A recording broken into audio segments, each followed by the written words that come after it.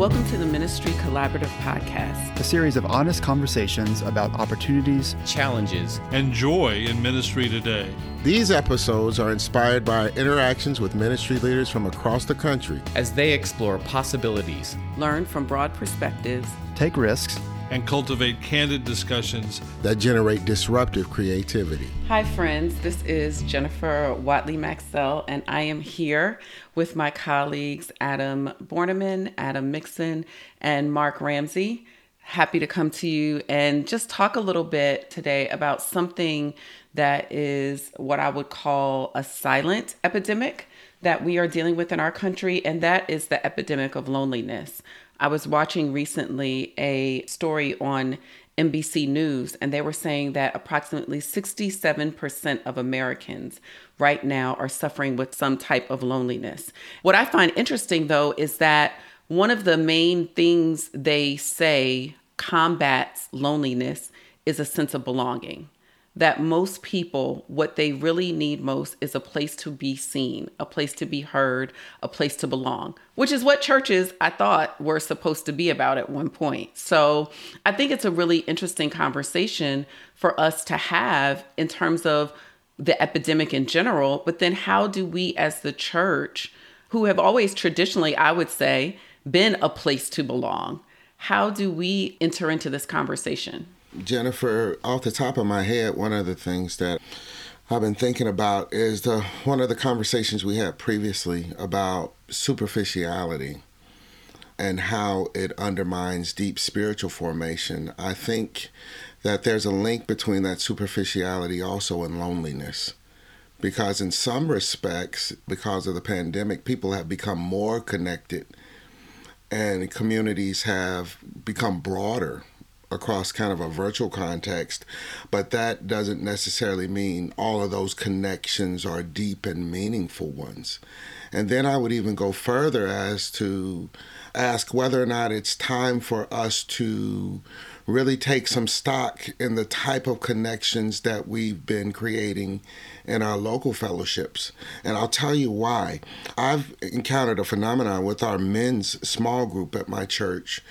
And what happened during the pandemic is we started getting men connecting from all over the country. And one of the things that came up just as recent as yesterday in our talk was the fact that these types of connections don't exist even at the local church level. In many respects, the men connected to my group don't feel safe sharing or being vulnerable in those local fellowships, but they've kind of found that place in this small virtual gathering. There's something to that I think we need to be thinking about right now in this season. Yeah, and of course, it's not just this season. I think most of our colleagues and listeners of this podcast know this, but this is one among many phenomena that has in many ways just been accelerated. A lot of large companies and those who administer surveys were already tracking this as a rather catastrophic issue in the culture. All the way back in May of 2018, Cigna came out with this huge survey about younger generations are lonelier than any other demographic. So this is already, huge red flags waving, and the relationship of loneliness, its similarity to other statistics around mortality rates. So that's what stands out to me, is that this is just something that, along with all the variables that you all are naming, has really just been accelerated and expanded. And that, to me, begs the question, since we've had really large flashing neon sign warnings about this for years and years now, why aren't we responding to it? And Jennifer, to your point, why isn't the church basically putting all its resources into addressing this? I mean, I can venture a couple ideas, but I would love to hear what you all think. One is, and Adam, to your point, it requires a connection at a depth. Hey, how you doing? How's the weather? How about the Masters tournament? How about that football game? Which passes for a lot of conversation in church, doesn't cut it. And so people are going to go away. And we've also, as we've talked many times on this, we continue to sort ourselves as a society so that we're only with people that agree with us. But the more we sort, we find ourselves alone because at the end of the day, no one agrees with me. And so I'm just in my own little world. Why are we ignoring this as a church, or at least certainly trying to look past it? I think one of the reasons why we ignore it is because real connection demands vulnerability. And vulnerability is risky and it's messy. We would rather just, keep it on that surface level. How many times have you asked how somebody is doing and you really don't want to know how they're doing? One of the things that I laugh about with my congregation is that we prayed intentionally virtually throughout the pandemic. We would have set times during the week. And I said, wow, we've probably prayed more for each other now than we did when we took meeting in person for granted, because we just lied to each other, right? We would look at each other on a Sunday afternoon and we would say, oh, God bless you. It's good to see you. If they say that they got something going on, we'll say, I'll pray for you. And then we don't think about that praying for them until we see them the next week. It's just kind of lobbed out there, but it's not really, there's no substance to it. Yeah. Yeah, I think the connection piece is huge. And I appreciate you naming the vulnerability piece as well.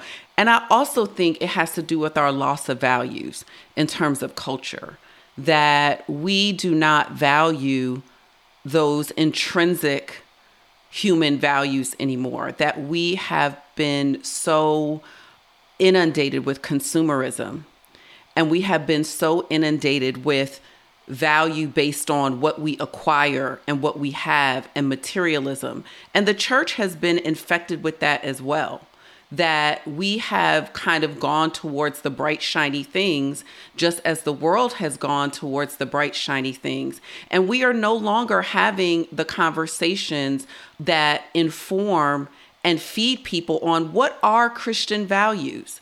Christian values are not, you are blessed because you got a new car this year, or because you got a new promotion on your job, that means you're blessed. Those are not Christian values. Christian values are about the community and our responsibility, not only to ourselves and our relationship with God, but our relationship to each other, and taking care of and looking out for each other in community and engaging in that deep connection. So I think it's the connection piece. I think it's our discomfort with vulnerability. And I really think it's a values-based argument as well. Jen, that's really helpful. And I would just add to that, when we give ourselves over to community, I can't get my way all the time. And I actually have to listen to other people telling me things that I may or may not want to hear, and I may have to change.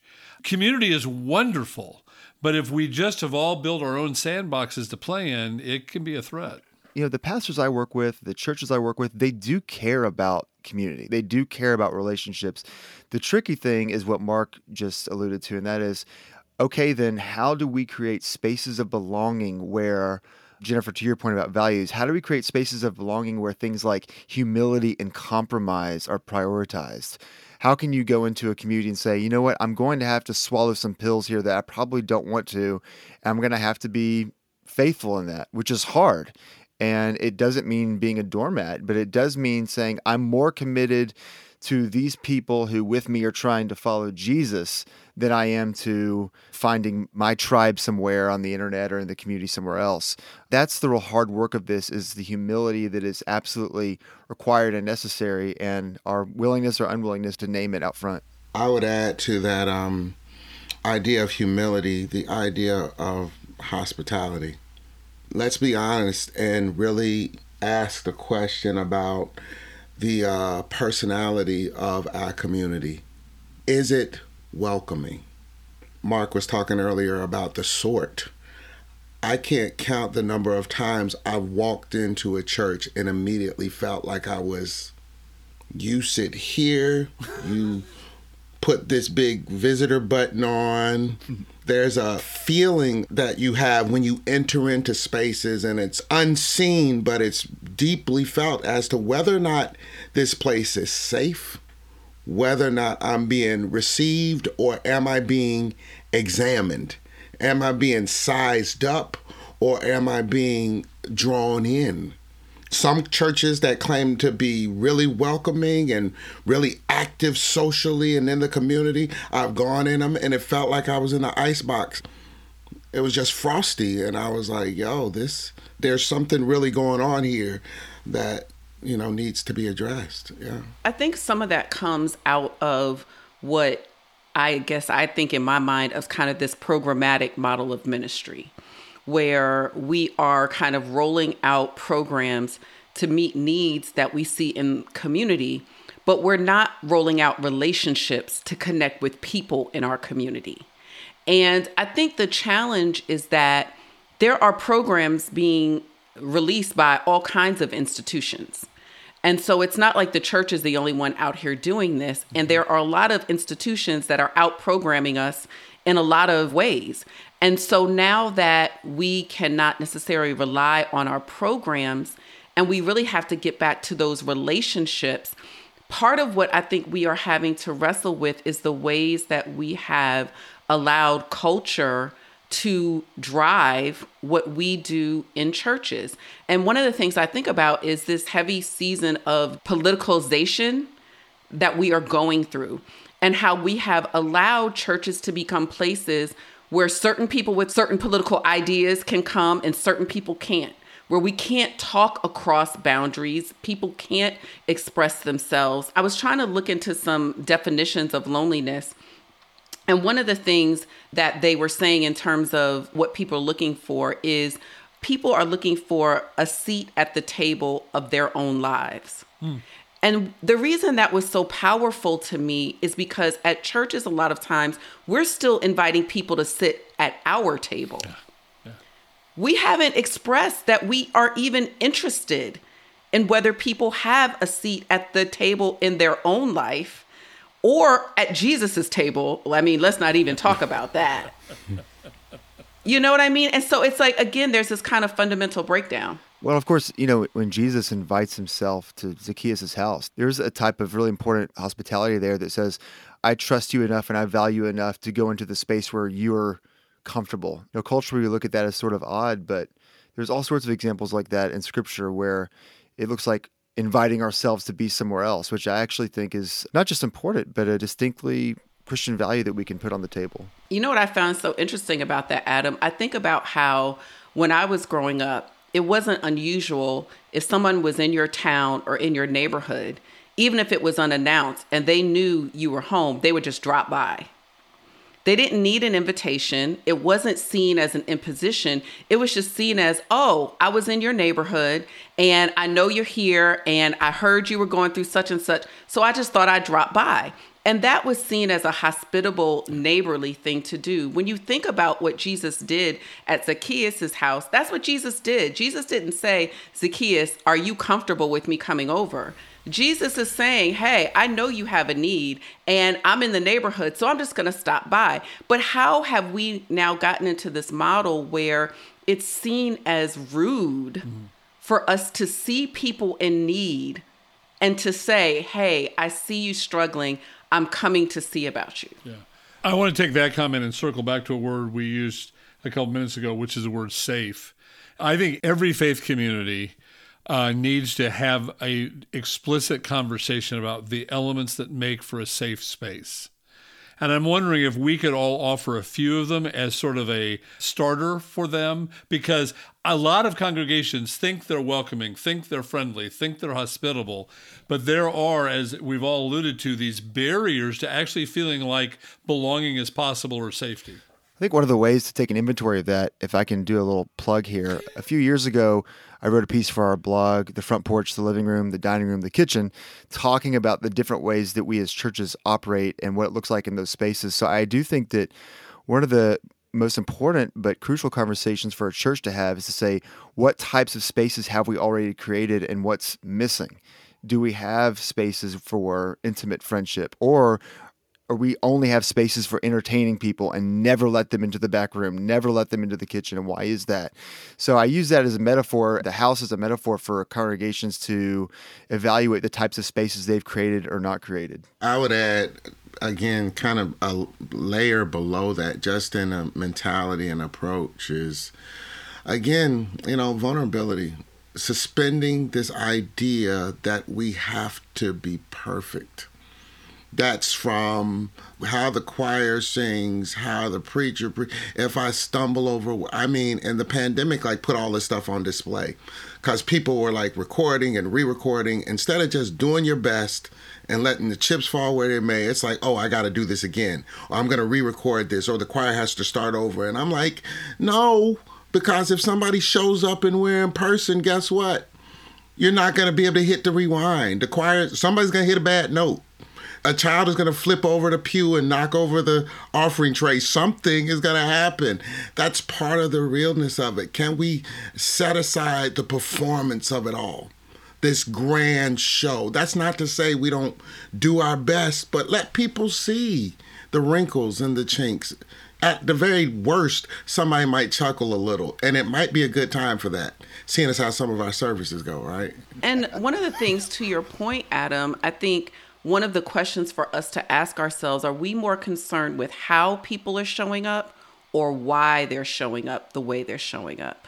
That in a lot of our churches, we spend so much time concerned about and kind of policing how people show up in the space and how they engage in the space and how they behave in the space, instead of saying, well, why are they showing up like this?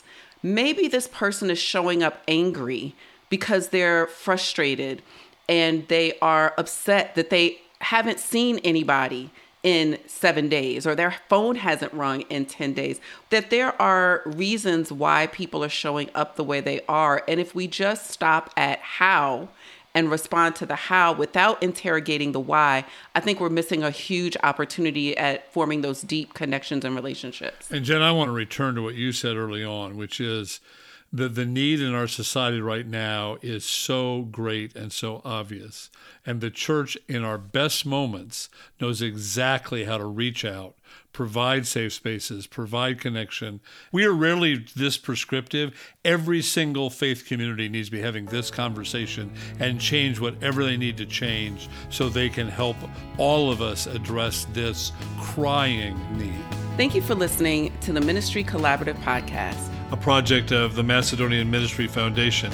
The Ministry Collaborative nurtures a national network of pastors and congregations committed to faithful, creative, and courageous engagement in their communities. Our producer is Marthane Sanders. To find out more about our work of cultivating leadership that makes a difference in congregations and communities, Visit our website at www.ministrycollaborative.org.